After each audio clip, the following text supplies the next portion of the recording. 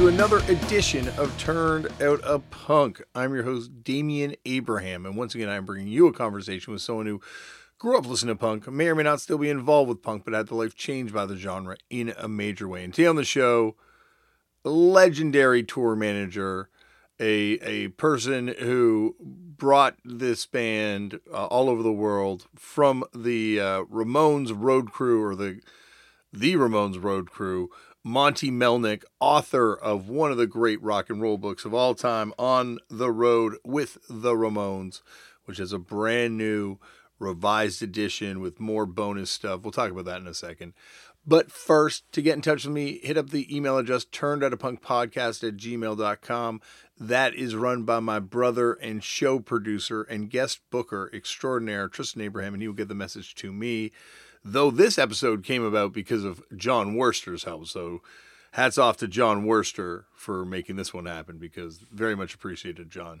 And friend of the show and comedy and music legend, John Worster, too. So not just a guest booker. He does that. He does all that sort of stuff. He's like a utility knife of skills. You can also find me on Twitter or Instagram at LeftForDamian. If you want to support the show, pick up a t-shirt at turnedoutapunk.com. And thank you to people that have picked up those t-shirts. I saw people on tour wearing them. I finally got some myself, so I'm going to post some pictures on IG. That's Instagram at LeftForDamian of me wearing those shirts. You can find them over at turnedoutapunk.com. And once again, thank you to everyone who has picked one of those up. You can also support the show by telling all your friends about it, or subscribing to it and rating it on your platform that you're listening to it on. Do what you do. I play in a band called Fucked Up. You can find out more information about us over at fuckedup.cc. We got a show coming up this weekend in Winnipeg. And then we've got some other stuff we're working on in the future, and a brand new video for the new song Oberon off the Oberon 12-inch, which is coming out on Tank Rhymes. Watch that video. It's got my little baby in it. My youngest is in that video, and having fun with Josh's kid, and it's a fun video. For me as a parent, it's an amazing video. Hopefully you like it too. For me, I love it. It's my favorite music video of all time. Move over, Peter Gabriel's Sledgehammer. There's a new champ. So find out more information about Fucked Up over at fuckedup.cc. Tour dates and merch and what have you. New records and new videos and whatnot. All right, that is it. On to today's show. Today on the show, as I mentioned off the top, the Ramones tour manager, Monte Melnick, is here. Monte drove the bus, as you heard Clem Burke talk about last week on the show, and was the guy who sat up front and drove the van with Johnny beside him. And so what better way from when Clem talked about him to bring him on the show? As I said, John Worster made this happen. So once again, thank you to John Worster for doing so. Monte is a legend. Monte's a music legend because he was with the Ramones the whole way through. Also played in a lot of cool bands that I had a lot of questions about, because this book, On the Road with the Ramones, there was no hyperbole when I mentioned off the top. It's one of the great rock and roll books ever written. It's an oral history of the Ramones going on tour, and there's some stories in this. Holy jeez. Whew. The Ed Stasium, Elton John story stands out in my mind. When you read this book, you'll know exactly what I mean. There's a new edition, as Monte says. It's got red writing on the top, On the Road with the Ramones, because there's been a couple editions over the years, because this thing is timeless. You can never get enough of this thing. And you can find this book where you find your books, online or hopefully at a bookstore near you. All right, I'm not going to blather anymore. Sit back, relax, and enjoy Monte Melnick on Turned Out a Punk. Monte, thank you so much for coming on the show. My pleasure to be here. Well, as I was just telling you off air, On the Road with the Ramones is one of the greatest rock and roll books ever written, and sort of an essential, definitely an essential way into this band that's like kind of shrouded in mystery. Like, I really do feel like for the longest, well, I feel even like now after like 20, 30, 40 years. Well, I think your book was the first sort of like real peel back of that, like a little bit when there was that, the Howard Stern debacle and Beef on Air, where you kind of got a little bit of a peek behind the curtain. But up until that point, to me at least as a fan, it always presented as a very sort of like uniform, like this band is more than a band, it's a gang, to kind of take something from the Clash. Yeah, yeah. Well, my book, I try to bring out a lot of different elements and people and things that people didn't talk about before. My book came out, late 2003, 2004. It's had a few different updates over the years. But in my book, I do try to bring out different things from behind the scenes and talk to a lot of different people involved with the band. Not only just the band, but people, crew and promoters and et cetera, et cetera. So I try to bring out the whole aspect of the whole thing about the music business there. Yeah, well, that's the thing. It's not just the people, obviously, that you get from the Ramones camp and the Ramones inner circle, but it's like, like the people that would have been there, like Sonny Vincent, people that would have been kind of seeing it on the ground level, like their kind of perspectives in the book too, and their stories and stuff like that. And I think it really puts the Ramones in their place, not just as this legend of rock and roll, sort of like part of the great pantheon of like rock gods, classic rock gods that they are now, but it puts them in the context of being like a legitimate working band and like what it was like for them on the day to day, what it was like for you on the day to day. Well, yeah, basically Ramones were a touring band. I mean, because when they were around, they didn't sell very many albums. Enough that they want, more than not enough that they expected to sell, Mm-hmm. But so they had to make their living on the road. That's where I came in. Well, we're going to get to that. I want to start this off the way they all start off here. How did you first come across punk? Do you remember the first time you ever heard the word? Well, associated with the Ramones, basically, Mm-hmm. That was that, they were around. I worked with them in the studio, and then I worked with them in CBGBs. I knew Tommy. I grew up with Tommy. And then all of a sudden, that word came out, it was thrown at them, There was also John Holmstrom's Punk magazine came out at the same time. Mm-hmm. So that was thrown at them too. So they really didn't like, the name, basically. I mean, they wanted to be rock and roll band. Yeah. Well, it's interesting because when Jane County was on, she talked about being DJing at Max's one night and Dee Dee coming in with, I think, the NME or one of the, English music papers and lamenting the fact that they were being called punk. Like, can you believe it? They're calling us punk. Like, what's this? And how it seems like it was something that almost dogged them a little bit. Well, initially it was like, before the name punk came out, you called somebody a punk. It wasn't a pleasant thing, really, Hey, you're punk, Or, back with the Marlon Brando's was punk, with his leather jacket, and there's other types of punks, but it wasn't a positive name, you know what I mean? Yeah, So no, absolutely. Initially when it first came out, punk, it was like a little shock to them, you know what I mean? Mm-hmm. They didn't like it. They didn't like the name punk, basically, Well, it's funny because like it's they're not coming from it after the Ramones. They're the band bringing this to the world, and I think it's interesting. Everywhere the Ramones go, especially on that first run, bands form in the wake. Everyone's at those shows. Well, that's the legacy of the Ramones. Basically, people say, what do the Ramones really stand for? Basically, their legacy was like they were kind of like Johnny Appleseed. Johnny Appleseed would go around planting apples and all over the back. Apples would grow. But we would go out and play different small clubs in small cities and around the world and in the United States. And all these kids would come and see them, Mm-hmm. But they see that they didn't have to be like an Eric Clapton on guitar or play drum solos and stuff like that. It was easy, simple music, competently played. And all these kids came to their shows and saw that, and they formed a lot of bands. Mm-hmm. So all these other huge bands formed watching the Ramones, U2 and Pearl Jam and Metallica. They all saw the band as kids and then started their own stuff and became so much bigger than the Ramones in the end there, Well, I think it's funny because that's like the great deception of the Ramones is that it's super simple and that anyone can do it. That's the thing. People, when Richie split abruptly, we had a bunch of gigs booked, and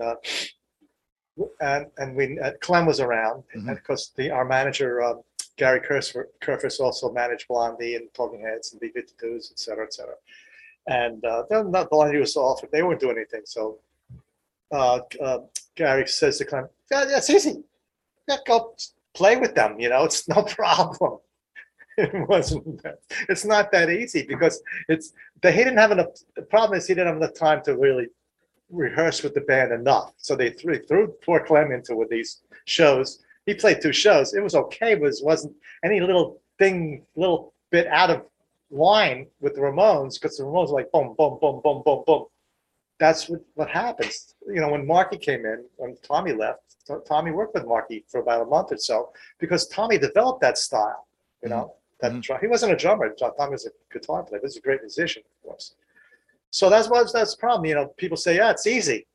It's not that easy. Clem Burke was a great drummer, Blondie and the Rhythmics, blah, blah, blah. Great guy, terrific drummer. Guy, no, go ahead. It's no problem. It was a problem because he didn't have time to rehearse with the band. Yeah. And it's a cottage industry now of bands that sound like the Ramones. I don't mean now. It's been like this for like 20 some odd years, close to 30 years now, of bands that are trying to be carbon copies. There's a bunch of bands that just cover whole Ramones records start to finish. There's so many cover bands. Yeah, but no one can do it. Well, yeah, it's one of a kind type of thing. When my book came out in Italy a couple of years ago, there's a big festival called the Home Festival. And they had different stages. They had just one stage of just Ramones cover bands all day long. All day long. Just one stage. There's a bunch of different stages, different music. That was one cover stage with just Ramones bands, cover bands. Yeah. Well, I think it's crazy. I think if you look at you mentioned U2, you mentioned all these bands. It's everyone trying to be the Ramones, failing at it, and then going at it in a different way. That's that idea that everyone can do it, realizing that you can't do it like them, and then having to make something else. Well, it's basically they were inspired by what the Ramones were doing and how they were doing it. Mm-hmm. And the kids would say, hey, if they can do that, it's not that unbelievably difficult. As I said, the Eric Clapton on guitar or whatever. All these kids saw that, and so they formed bands too, And U2 had that great song they just put on one of their albums, The Miracle of Joey Ramone, And Bono talks about how Joey inspired him, and they did see the band that they were inspired. That's the legacy of the Ramones, basically. Yeah, and I think the thing that also gets away from people is that it is, especially reading your book, it comes across as really high concept in a way. Like these guys were going in, like with the exception of Dee Dee, I guess, on bass, like everyone else had been doing other bands, right? Like Johnny had been in bands, going back, and of course you and Tommy had been doing bands forever at this point, by the time the Ramones are going. Well, yeah, but also you got to remember they worked at it very hard. People don't realize they rehearsed a lot. I mean, if you see some of the early videos of them in CBGBs, it was painful, That's why I first saw them. I was coming from a band. I had 2 albums on Reprise Warner Brothers Records, 1971, 72. I was a touring band. We toured with the Beach Boys, Quicksilver Messenger Service, Tom Rush. We were out there. And then on my band, I was pretty damn good bass player, and everybody in the group, they sang and they harmonies and stuff. So initially I saw them come in basically as 3-piece, and they eventually, got Tommy into the band, and they became 4-piece. But it was very raw in the beginning, and they worked on it very hard. What was it like, because you've got all these stories about, obviously John's like a huge figure in your book, and I think you get insight into Johnny Ramone in a way that you don't get it from anywhere else in this book. And it starts with that story where he's in his early band and he beats up the dude in the band during their show. He was, as a kid, he wasn't a pleasant person to be around. Yeah. I mean, he was a juvenile delinquent. He'd go up on roofs and throw TVs off the roofs to see if he could scare people. And he robbed pharmacies, and he was a JD basically. And in the early bands, he was a rough guy. He wouldn't put up with any crap in the band like that. Well, then what was it? Not with the Ramones, though. Not really. He wouldn't do that with the Ramones. Well, yeah, that's what I mean. Like with the Ramones, calmed down a bit. Well, is that what he's calming down, or is it like he sees something? He wasn't going to punch anybody. Because he realized what the Ramones had really something special. I wanted to keep it going. That's why all the years when Joey and Johnny were, not together, basically. The later years, I mean, they started off as friends. They started the group together. But he didn't want to be, take it to a point where they would fight and break up, because he realized that they had something very special going. Yeah. The music of the Ramones was incredibly special, and he realized that. And Joey realized that. That's why they kept together for how many marriages last 22 years? Yeah. Well, it's interesting also, like, it's a sort of like concept where the band is bigger than the egos of the people involved. Like you guys all seem to be suffering at different times in the book you talk about, and like some very visually suffering, obviously in the case of Dee Dee through drug use and stuff like that. And like, yet it's like we soldier on because this is the Ramones, and it's not till Joey's really just literally physically breaking down at the end that it kind of comes to a halt. Well, yeah, Dee Dee realized that when he left the band. He didn't want to be in the Ramones army anymore after a number of years there. So he left. And then, but the good thing about that is he realized he's going to still write music for them. So he still was writing music for the band after he left. And they used all that great stuff because he was a terrific songwriter and, musician. So that was a beautiful part about that. So I guess going back before that, who did Butch play with? Like your previous band? Like who was kind of on the scene, and what was the scene? Do you ever hear the Mercer Arts Center? Yeah, absolutely. 100%. We played the day before it fell down. Whoa! Were you there the day it fell down? We played there the day before it fell down. Oh, but were you actually there the day it fell down, or no? No, no. But the damn building fell down. I'm glad I wasn't there when it fell down. No, I didn't see it fall down. But the day before it fell down, we played there with Butch. Wow. Actually, Johnny Ramone saw us there at that show. We played, and he always goof around with Tommy and said, "Well, Monty was the best part of that band." He liked to stick it to Tommy there. So yeah. At that time, and Butch is like the transition between glam and punk. Glam rock was transitioning. The Dolls, the Slade Dolls, that was transitioning at that time. Because if you look at the pictures of us and Butch, were with the suspenders and the silk pants and the high heeled shoes and Granny Takes a Trip shoes and stuff like that. It was expensive outfitting in those days. That's why the Ramones, they started a little bit in the beginning. You see some early stuff on them CBGBs. Johnny's wearing like a silk satin pants and a leopard shirt. They were transitioning, but they realized it was too very freaking expensive buying that clothes. Yeah. So Tommy said, "Look," and then Johnny, "Look, let's just wear what we wear, basically," which was ripped jeans, because they couldn't afford new jeans, and they were wearing leather jackets. They said, "Let's just do that." And T-shirts, and that's how that developed, basically. Well, that's what I mean. It's almost, there is a high conceptness to it, because at the same time you have bands like, well, you guys played with them, Kiss, kind of going the other way with what they're doing. There's almost like a consciousness in the Ramones that we're going to be doing everything the opposite of whatever. They want to simplify it, basically. Yeah, simplify the songs, simplified down, shorter songs, no solos, no drum solos, no guitar solos. Simplify it down to 3-minute songs. Boom, bam. That's what they worked on. Mm-hmm. It's I met Johnny. I went out for dinner with Johnny and Linda when I was 16 on a school trip, and it was a very my teacher in the high school, like, who taught us media, was friends with Johnny through poster trading, like horror movie posters. Yeah, he's big into that. Yeah, and so we went out for dinner one night, and it was like a really formative kind of experience for me as like a young person, and getting to see a very different side of him than I've kind of learned, was kind of like the other side of him. Like, he seems like a guy that really did have two very distinct personalities. Absolutely. Was it just you, or was it school? It was my class, but no one in my class cared about punk except for me. What, the whole class went out to dinner with Johnny? Yeah. Where was that? Where did you go? In LA, in the hotel we were staying. We were staying in some Holiday Inn, not too far from Universal Studios. And our teacher was like, Johnny Ramone's coming and going to have dinner with us. And so we're waiting there all night, and Johnny doesn't come. So we're eating dessert, and we're just looking. I'm furious at this point, looking at my teacher. And then in walks Johnny with a pair of Elvis glasses on with Linda. Oh. And then sits down and just hangs out. And no one else in the class really was that into the band at that point, because it's 96. Oh yeah, wow.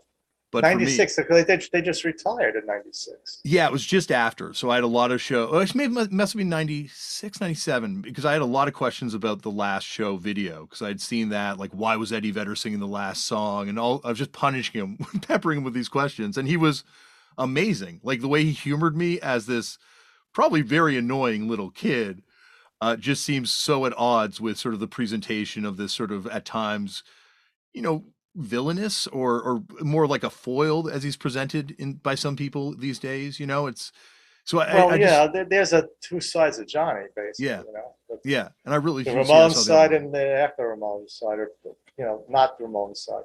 So I guess you never saw them live then, right?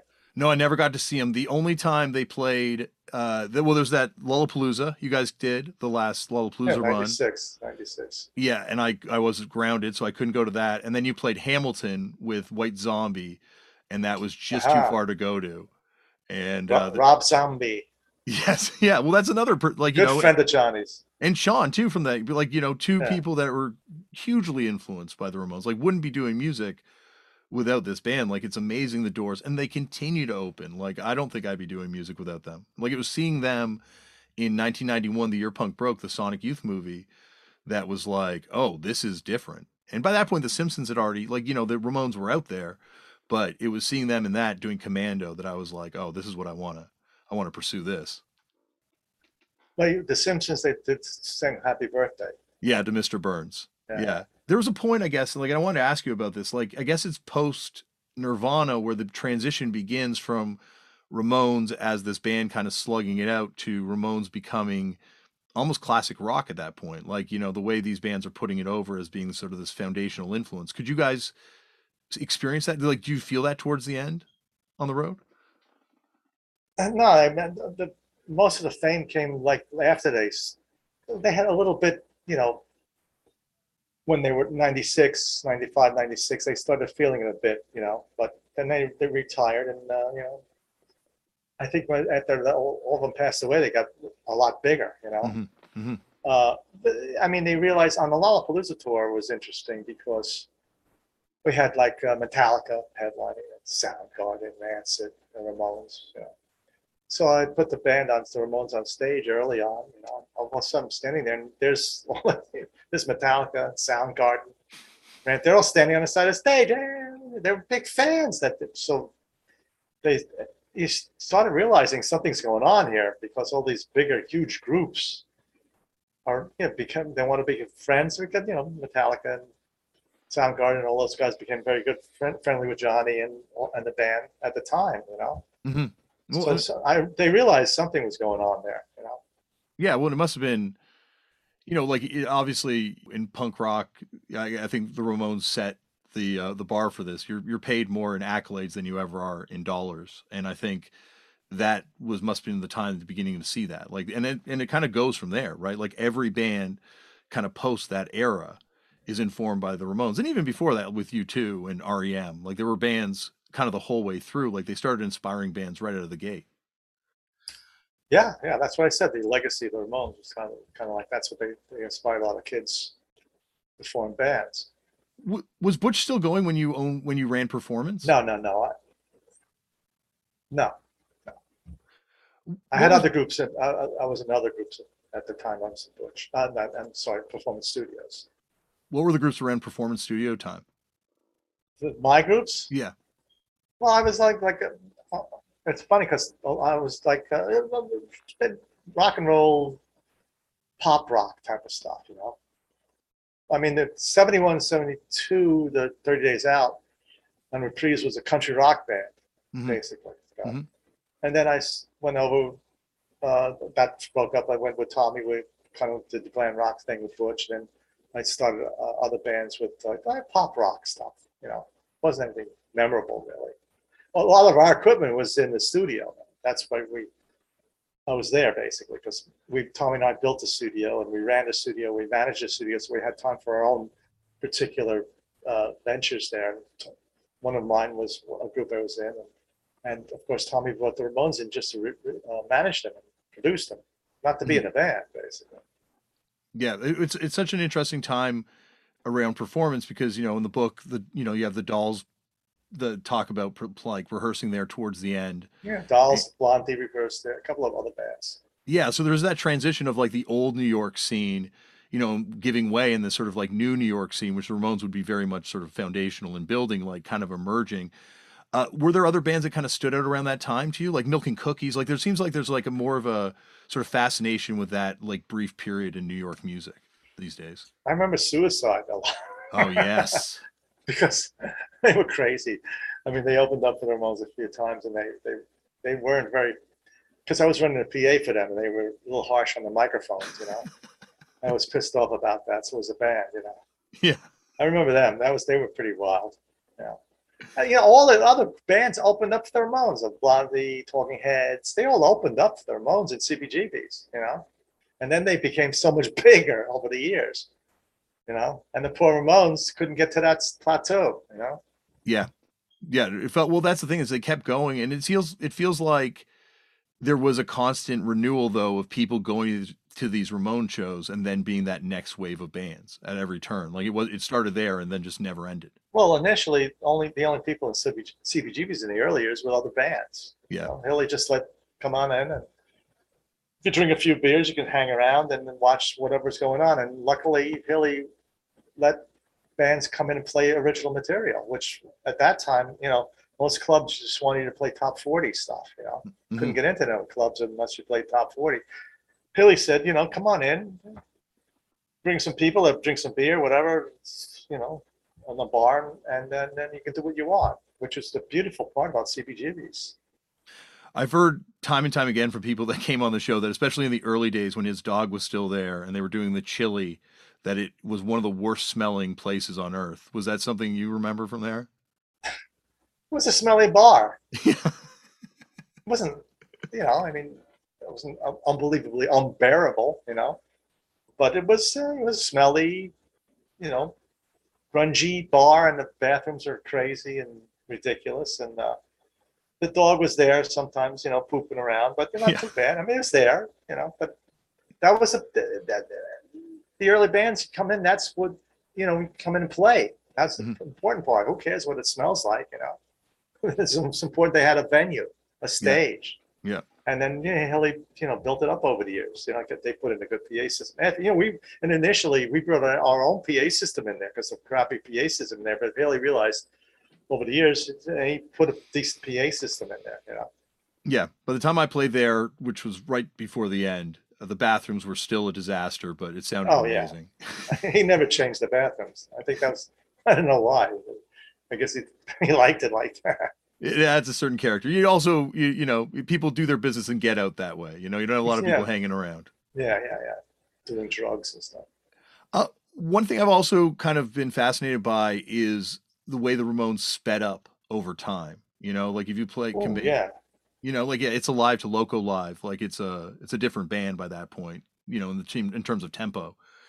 And when CJ was on, he kind of talked about the fact that it was something that kind of wore on Joey. Like the speed thing was something that really bothered him. Well, yeah, for some reason, the different drummers kept on speeding it up, Marky sped it up and Richie sped it up. Marky came back and it was really fast, I don't know why that happened. It was something evolved there. They just decided to play very fast. Yeah, it was rough on Joey.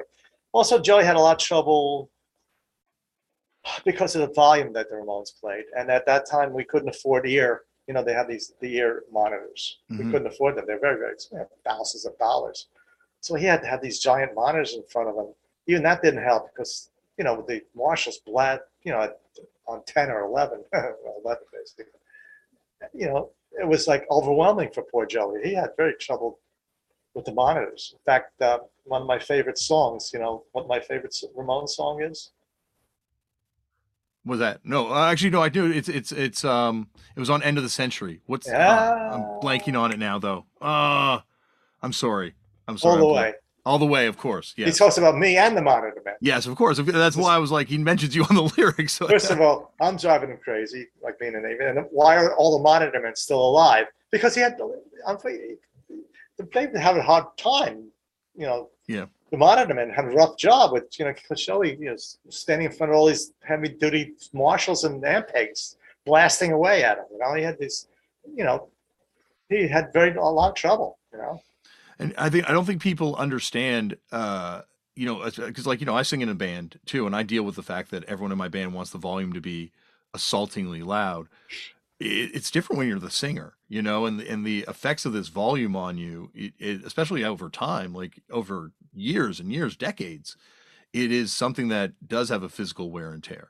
All I wish at that time, over their career, we could have afforded those ear monitors. That would have helped Joey a lot, Hmm. because it would have been right there. Otherwise he had the monitors down there in front of him, and they would feedback and stuff, and it was like it was rough on him and the monitor man. Yeah. Well, I guess there's also a physical wear and tear in punk rock that, like obviously the Ramones are setting the benchmark for, but it's still to this day where you're at a level in a band that even when you're really big in the genre, you're never big enough to be flown around at the level that really could accommodate what you're doing to your body every night because you're also it's very intense what you're doing, like you're up there. It's not like you're sitting down at a piano at some point, you're disappearing off stage and reappearing in a different outfit. Like you're there the whole time. And I think it's something that's underestimated about the genre. Well, yeah, especially with the Ramones, because there was like so many songs right in a row and fast and all that. That's why later on, and when CJ joined the group, which is good for Joey, he would get a chance. CJ would sing a few songs in there and Yeah. give Joey a little break. But before that, it was just Joey all the time. And Joey didn't like taking off his jacket a lot.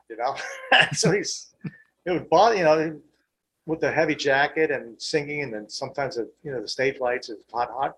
That wore him down a lot, during I the could, show. I can only imagine in like parts of Europe in the summer or South America, like there's just some countries where a leather jacket would be such a Well, huge burden. I think 90, not, the Yes Festival, like 82 or something. We were out in San Bernardino, Yeah. and we went on early in the day. It was like 100 degrees, and it was rough. I mean, the night before, Marky was drinking heavily, and so he gets on stage and he almost fainted. They had to bring out some oxygen for him. Yeah. It was like Yeah. 100 degrees in the middle of the desert there. If you watch the US Festival, it's like amazing. Yeah. No, it's just like, and to have to keep it up. Like that's the thing about the Ramones. Like there is this image like that's on stage where it becomes almost like they couldn't not wear the leather jackets. Well, yeah, and also after every show, their jackets would be like soaked. We'd Yeah. have to hang them up and dry. Hopefully, they would dry out for the next day. But they really soaked into their jackets. Yeah, they must have had an odor too, I imagine, by an end of a tour. Oh yeah. Yeah. Well, they were Like used to odors playing CBGBs. So that's true, you're right, it all comes back to that smell. That's that's it. why. That built them up for the odors. Yeah. I wonder, going back to the early days, like you mentioned Blondie practicing there, did you see the stilettos, like the pre-Blondie thing that they did? Not really. No. What about the band The Dogs that moved from Detroit briefly? They played with the Dictators and they played with Kiss, the show Kiss got signed at. They're a No. band that's kind of brought up as being an early influence on Johnny in some way. Not really. No. A lot of times, as I said, I had my own band there, which is Yeah. different music than what was going on. And I only worked at CPGB's with the Ramones, basically, doing the PA and stuff like that. I didn't hang out at CPGB's quite a bit, like the Ramones did and stuff like that. How did things change once hardcore came around? Like in terms of like what people were coming to your shows? Like it's something that's brought up constantly on the show that like there was a huge tonal shift in what Well, was the punk. problem with the heavy metal and hardcore, the booking agents didn't know where, in early years, what to do with their Ramones and who to put them, what bill to put them on. So they started sticking them on like heavy metal, like Black Sabbath and Yeah. Ted Nugent and Johnny Winters. They didn't realize that those fans are not. In the early years, then nobody knew what the hell the Ramones were doing. You know what I mean? Hmm. And they didn't want to hear the Ramones before like Black Sabbath. So it was dangerous because some of those shows they were throwing like coins and batteries and stuff that was hurt the band and stuff like that. There was one instance we were in Toronto, I think, with it was a music festival, big outdoor music festival in Toronto. Exhibition With, Stadium, maybe? yes, yes, yes, yes, Yeah. yes. Yeah. If there's a beautiful picture of that. In the So book. they're throwing food on stage, garbage and food. And there's a great shot of the Ramones giving the finger to 30,000 people. Johnny and Joe and Dee Dee standing there like, giving the finger, the bird to the whole 30,000 people. Yeah, it's amazing. Great shot. Well, I guess it goes to show, because I've heard from people that were at that show that was the show that got them into punk. Like there's, you might alienate 29,000 of them, but there's going to be 1,000 of those people that are going to walk away changed forever. Well, yeah, but Toronto was always a great venue, city for the Ramones to come. And we came there early on. It's the second place you played, right? After outside, yeah. The New Yorker Theater. And yeah, we always loved coming to Toronto. It's years ago, a friend of mine, Don Pyle, who flyered for that show to help with the Garys, who put on that show, gave me a flyer from that very first Ramones show in Toronto, the New Yorker Theater. And it's amazing. Like, once again, like that is, things were starting to happen here because there was an awareness of what was going on in New York. And there was sort of like, it felt like there was something around 74 that happens around the world where people just are waiting for the Ramones to happen. And I think that was in Toronto, the anticipation. But that show that you guys play, everything kind of kicks off after that. Yeah. The Garys are great, Gary Top and all those guys. Yeah. Wonderful promoters, and we always come back over and over again, Yeah. I think the Horseshoe Tavern. And Mabuhay, I think, is another club or something. No, that's in San Francisco. No, but there was a club in Toronto. Oh, El Macombo. El Macombo, yeah. Yeah, absolutely. You guys played the El Macombo? I think we did. Oh, wow. I knew you played the concert hall, and I knew you played. And the Horseshoe thing, I think. Horseshoe Tavern, yeah. And the New Yorker Theater. We kept on coming back and back and back. It was great. Toronto has kind of like a New York feel to it, Yeah, New York with training wheels. Yeah. Yeah. That's why we always thought, when I say we, I mean like kids in the punk scene, that there was going to be that Ramones last Toronto show, but it felt like things had to end when it ended. Like there was like no, and then of course there was that famous, turn down offer of a reunion eventually too, because health was just not permitting at that point. Yeah. Well, Johnny felt it was time to retire, and Joey felt he needed time off, and Marky and CJ, they would have gone on, Yeah. It's just a shame that they might have later gotten together again. Who knows? Dolls did it, Mm-hmm. Well, Johnny said when we went out for dinner that night that he's like, I'm never going to pick up a guitar again.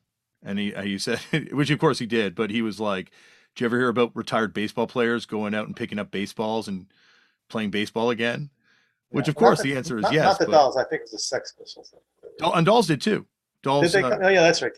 Yeah, Morrissey got him to do a reunion. Yeah. Hey, when Johnny left, when they retired in '96, Johnny said, "That's it. He's got rid of all his stuff, get rid of amps and some of his guitars." But he saw what this guitar went for recently. Yeah, millions. Yeah, $1 million, almost $1 million. That one guitar. Of course, he used that for most of his career and a lot of albums and stuff. Yeah. And I think even that was people deciding not to bid on it because I think they wanted to go to Linda too, right? Like I think it could have even gone for more at this point. Like it feels like it's well, I've heard you talk about it. Like it's Beatles, Stones, Ramones, and it really is at this point in terms of like bands that have had that kind of influence on people. That's amazing. Going back to like what was it like when at the shows when hardcore came in? Like were they getting much more violent in terms of crowd reaction? Like did it change the way you did things? It evolved into very scary times with the mosh pits and stuff like that. And early on, people kept on jumping on stage, and Johnny says, we don't want this. This is our show. I don't want anybody jumping on stage, jumping into the audience. And so I made sure we had very good barriers with security in front, mm-hmm. to keep. But even though we would go into some clubs, and then the club owner would come and say, "What's going on? It's a riot going on." The mosh pits and kids are banging around and stuff. It got rough there for a while. And of course, in England with the spitting, that was horrible. Yeah. But initially, it was rough because a lot of promoters did, or booking agents and club owners didn't know what's going on, and they saw the mosh pits and the crazy antics, kids jumping around and trying to get on stage and jump into the audience and all that stage surfing, crowd surfing and all that stuff. It was scary there for a while, you know? When you guys must have seen it first too, because it really does. It starts in California, but like it really gets going in New York in terms of like, when New York hardcore kicks off. That's like, and that's once again out of CBGB. So it must have been sprinkling over to the Ramon shows too. Well, yeah, New York and all over the world. I mean, we played early on in a place in Sweden, and unfortunately there was a seated venue. And they destroyed like 2 rows of the front of the seats, because they were jumping around. They weren't sitting in the seats. Yeah, So that's why we try not to play theaters with seats in it. yeah. It's interesting because it's not just a shift in sonics that happens when the Ramones come out. It's also like a shift in etiquette at concerts because there's no, like people would riot previously, but that was be when they were angry. Like in punk, people are rioting because they're having a good time. Yeah. And, and you see it in other types of music now, but that really starts with punk. It starts Oh, with yeah. you guys. The mosh pits and all that. Yeah. Yeah. Well, like, or even just trashing a venue. Like, you can't really think of like too many classic rock shows where people are just so excited they're going to trash the first 3 rows. Maybe Well, that's Black because they Sabbath wanted shows. to jump around, and there was no, Yeah. there's seats there, so they were jumping on the seats and destroying a couple of rows there. They're going to find a way to have fun no matter what. Yeah. It's always kind of made a big deal of now, and I know it's at this point very much overblown, but the rift in the band that emerges between Johnny and Joey. But I think, like you've talked about how it's overblown and it's something but like that, as much as it is overblown by the world at large, I imagine touring with that must have been difficult because you're dealing with it on a direct basis every day. Well, yeah, because Johnny realized it was a bit hard because some venues he'd bring Linda along, but he wouldn't he'd keep her back by the soundboard away from Joey, put her on a different floor. So Joey wouldn't even see her around. She didn't travel with the band at the time either, later on.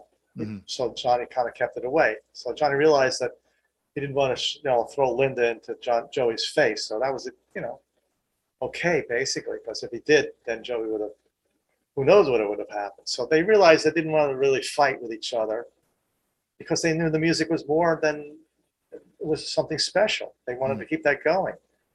You play music, right? Yep. So, Yep. It's like when you go on stage and you're playing great and the audience is feeding back, it's a high. There's a high going on there. And a lot of bands come off stage, they want to keep that high going. They got drugs and alcohol, whatever, that's supposed to, they want to continue with that high going on. But the Ramones, Johnny, Joey, and the rest of them realized that there was something special going out playing for 30,000 people or whatever venue, and the crowds feeding back onto you, and the music, they were able to put out more music and write music and keep putting out albums. And so they didn't want to break that up. Yeah. I think it's also not even continuing the high. For me, it was ending the high. Like, and I think that's why I want to be sedated. I appreciate it as a fan, but as a musician, I appreciate it as like a cry for help because that's what I needed is, you just wanted to be out so you could come back down, go to sleep and get to the next show and do it all again because you have to do it every single day. You did 2,000 plus shows, more than I do, but it never ends. That song just turned platinum because of it was very big during this pandemic. Yeah. It's a great shot. There's some old geezers doing it. Some in a nursing home they were doing. I don't want to be sedated. You've got to pick that video up on YouTube. Well, it's a song funny. It's a song that appeals to the old, and then there's also when my kids were born, someone gave us a Ramones lullaby CD of Ramones lullaby songs. So all generations, it's like from 0 to 99. Yeah, that's amazing. You go out and you see somebody wearing a Ramones shirt. A young person. Sometimes they know what it is, and sometimes they just like the design of the shirt. Yeah, but it's almost like, something like a stop sign or, there's certain symbols that become so iconic that they just trigger meaning without saying something, and I think Well, that's one of those. The logo just took off. Yeah. Yeah. In my, I talk about that. I put a little section about how the logo evolved over the years, and it's an interesting little thing. But yeah, it's amazing. I mean, well, they were a touring band, and that's how they made their meat and potatoes was merchandise. So Mhm. they sold a hell of a lot of T-shirts. Yeah. It's also like a great Still signifier. do. Yeah. Oh yeah. Well, Then, until now where it's now available everywhere. It's ubiquitous at this point. But prior to this era, where when you saw someone in a Ramon shirt, it was a great signifier of that's someone cool to talk to. When you're traveling, you're like, oh, there's someone in a Ramon shirt. Let's ask them where the record store is, or let's ask them where to eat, because it was like the secret handshake. really, that's interesting. I Yeah. like Well, that. I like that. well, it's funny. I was thinking about this today when I was, once again finishing rereading the book. The Ramones really do set the archetype for punk bands, not only sonically and all this sort of stuff aesthetically, but even just like on a psychic mental level. The fact that you have people dealing with anxiety issues, you have domineering personalities, you have people that are just in it because they want to play music. You have people that are legitimately screwed up and doing drugs. Like it really is like what punk bands have been ever since, like it, and it's this sort of, I wonder if it's the same in other genres. I got friends that exist in other genres, and their bands never seem as fucked up as the punk bands do. And it's really amazing reading this book, being like, oh wow, it's built into the DNA. Well, I think it's more like the Ramones talk about what it's like, growing up, teenagers stuff, and that's why I think in South America, all the kids there picked up on them a lot because they really zoned into what the Ramones are saying, basically. Hmm. You know, but teenage anxiety and I want to have something to do and slip some glue and stuff like that. It really touched us a nerve there, and also all around the world too. But that's the Ramones. I mean, that's what they're saying. They have their little. If you really listen to the Ramones, they are saying something there. Oh, definitely. And it's But in the early years, people said, "No, this is three chords, and what I want to beat up kids, babies with baseball bats and sniff glue." And that's the problem they had because the radio station in the States, because of the Sex Pistols came along with their crazy antics, they said, "Well, Sex Pistols, Ramones, forget it. We're not playing them." That's why they had a hard time getting on the radio in the United States. but South this, America, they got on the radio because the promoter had the radio station stuff. They were huge down there. well, also in South America, like especially for low income punk kids, this Yeah, was a reality. Sniffing glue was something that kids in the Argentinian punk scene and in the Brazilian punk scene, you did it because you were homeless and you had no money, and that's what you did to kind of like get through the day. So yeah, like it's amazing how obviously there's the Ramones are kind of like not really a political band, minus a few songs here and there and the stuff that's made about the internal political divides, but at the same time it becomes so political in South America. Like these kids needed punk rock, and like the bands like are just key, like so important culturally in a lot of these places yeah, that it's amazing. emerge. Yeah, it's amazing like how it's not just once again a musical revolution, but it's a cultural revolution that's kicked off. Yeah, yeah. They were amazed, the Ramones, when they went down there first, how big they were down there. It was scary for them because they never encountered the craziness of being a huge mega band like that. Yeah. Yeah. What was the first tour in South America again? Then the year, Yeah. I can't remember the year exactly. It was early on. It was Yeah. early on. What was it like? Because a lot of places you're touring, and once again, like not to harp back on this conversation with Johnny, but I really punished him for questions. But he Wow. complained about a lot of the times when they were going on tour, especially Europe, just how, in his words, how backwards it felt versus what he was used to in terms of the experience going there. And a lot of places you're going, it's so different culturally, and it's before bands even went there. Like I think now things have changed a lot, and it's a lot Oh, a more lot. climate. Yeah, Oh, yeah, but because you're going to England back in late 70s. There's the TV shut off at 12 midnight, yeah, you go into a room and there's like mixer taps, two different hot and cold, and of course we weren't staying at the best hotels either. And the food there was nothing open after the shows. There was no 7-Elevens and stuff like that. Maybe the hotel had a cheese sandwich or something, you know. but it was rough, you know, because with the time difference, we were after the show we were wide awake, and there was nothing to do with the TV. There was no TV. There's not, you couldn't go out and get a sandwich or something to eat and stuff like that. So it was rough. I enjoyed it. I mean, but Johnny, coming from the United States, and the minimal hotels in the United States were better than some of the places we were staying in England at that time, because they were, a huge band at the time. You know what I mean? Yeah. So he didn't like it over there.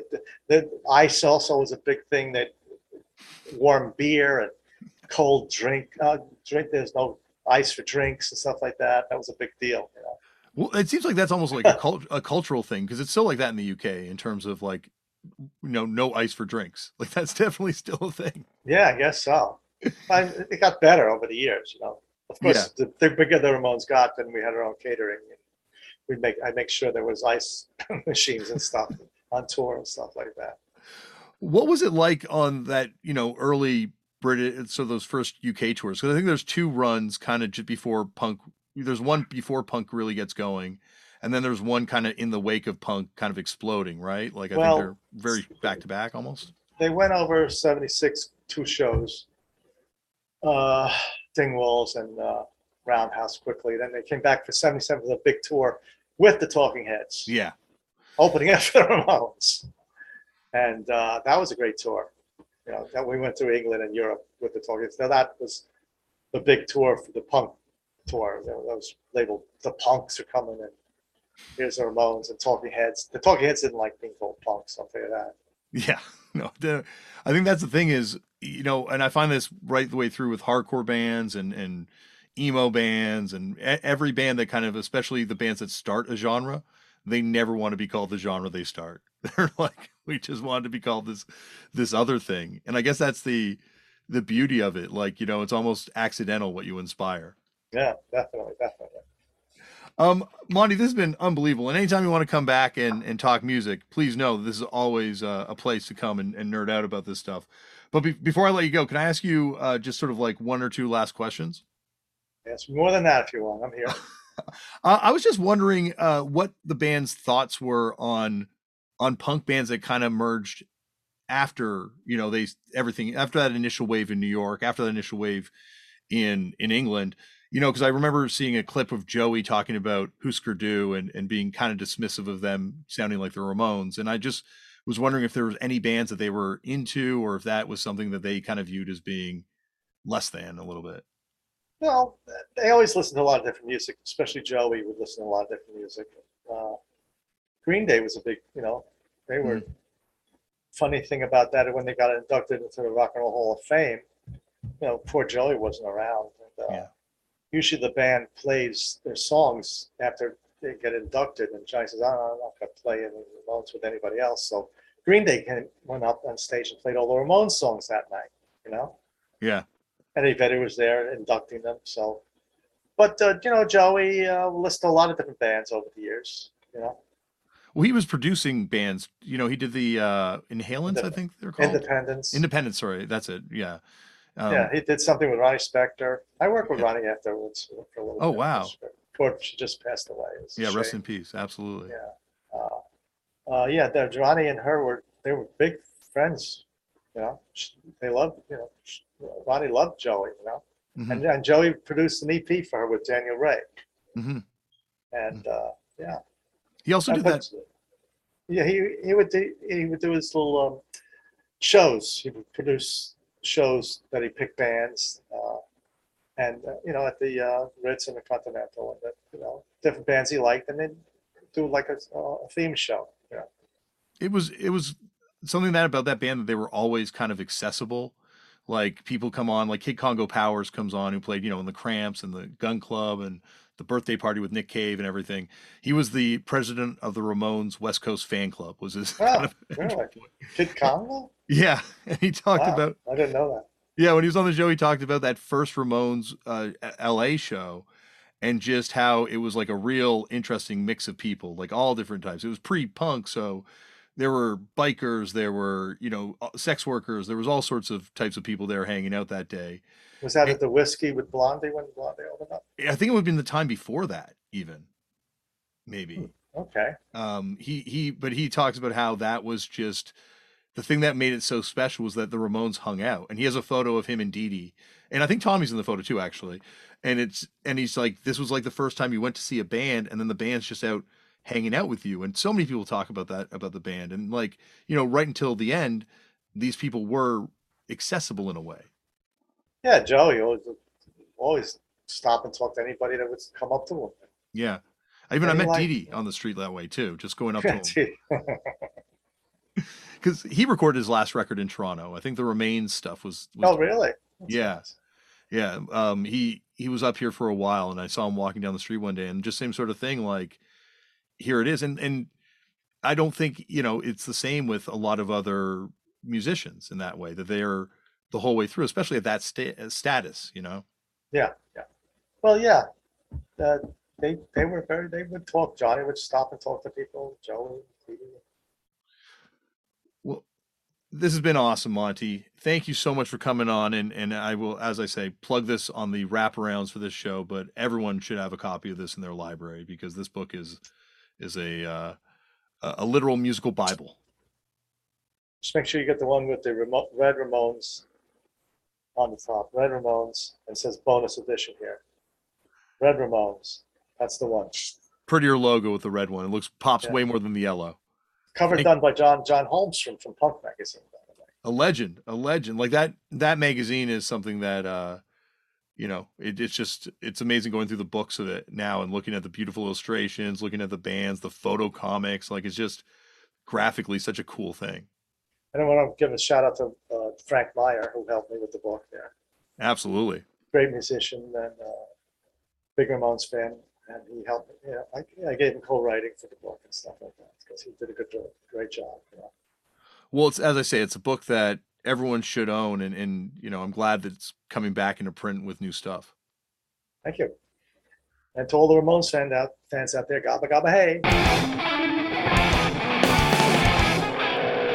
All right, you're right there. The Red Writing Edition. Once again, this book is by Monte Melnick, and it is by Frank Meyer, and it is an absolutely essential book. There's no hyperbole in that. Thank you, Monty, for coming on the show. Monty will be back one day, hopefully, and we can have more conversations. He seemed very shocked about that dinner with Johnny Ramone, which I know it does come up on the show quite a bit, but it was a huge moment for me in my life. Anyway. Speaking of huge moments for me in my life, coming up on the next episode of this very podcast right here, one of my favorite lead singers of all time, someone who changed my life seeing him perform live with his band. From the band Avail, by popular request and finally happening, Tim Barry is on the show, and it's a good one. It is a fun conversation, and we go deep on a lot of punk rock subjects. And yeah, I'm very excited for you to hear it. All right, that is it for me. Remember, as always, Black Lives Matter. The lives and issues of that affected Indigenous peoples all over the world matter. We need to protect trans kids and help trans people protect themselves and stop hate and violence towards people of different races or faiths, because these are not political issues. This is just like basic human rights issues that you see it all over the world. Like to see this sort of resurgence of just mainstream hatred and people marketing it and living in it. I know it never went away, but I don't know. It's very disturbing to see it come back. So get involved in organizations that are making positive change in the world around you.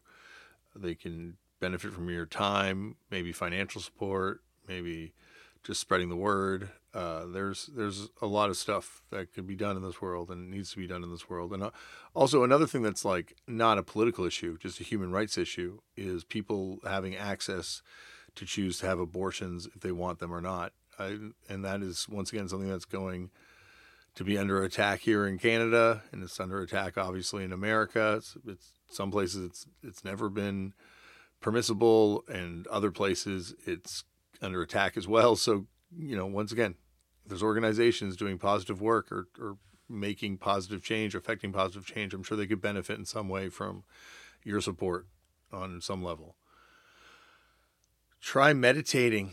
I don't really know too much about it. I'm never going to pretend to be an expert, but I've found comfort in doing it. It took me a long time to finally, realize how beneficial it is to me. And I know, once again, people have known this for centuries, and this is nothing new. But to me, it kind of is, I guess, relatively speaking, new, especially in the grand scheme of how long people have known about meditating. It's just a grain of sand, that I've been. Anyway, there's apps. Try an app. Do something creative. Get involved. Make your own culture. Anyone can do this shit. Start a band, start a fanzine, start a podcast. Anyone can do this stuff. And you never know where it's going to take you. Maybe help out your friends' bands. If there's a band you like, I'm sure they could once again, benefit from some support and labor and whatnot. So maybe you're going to be like Monte and help literally shepherd around the next Ramones. That could happen. Sign your organ donor cards, because by the time they come looking for those organs, you don't need them. It's literally just dead weight at that point. So sign them, and hopefully someone will have some benefit out of it. And that is it. Thank you, everyone, for listening to this podcast, and I will see you on the next episode. Thanks for listening. Bye.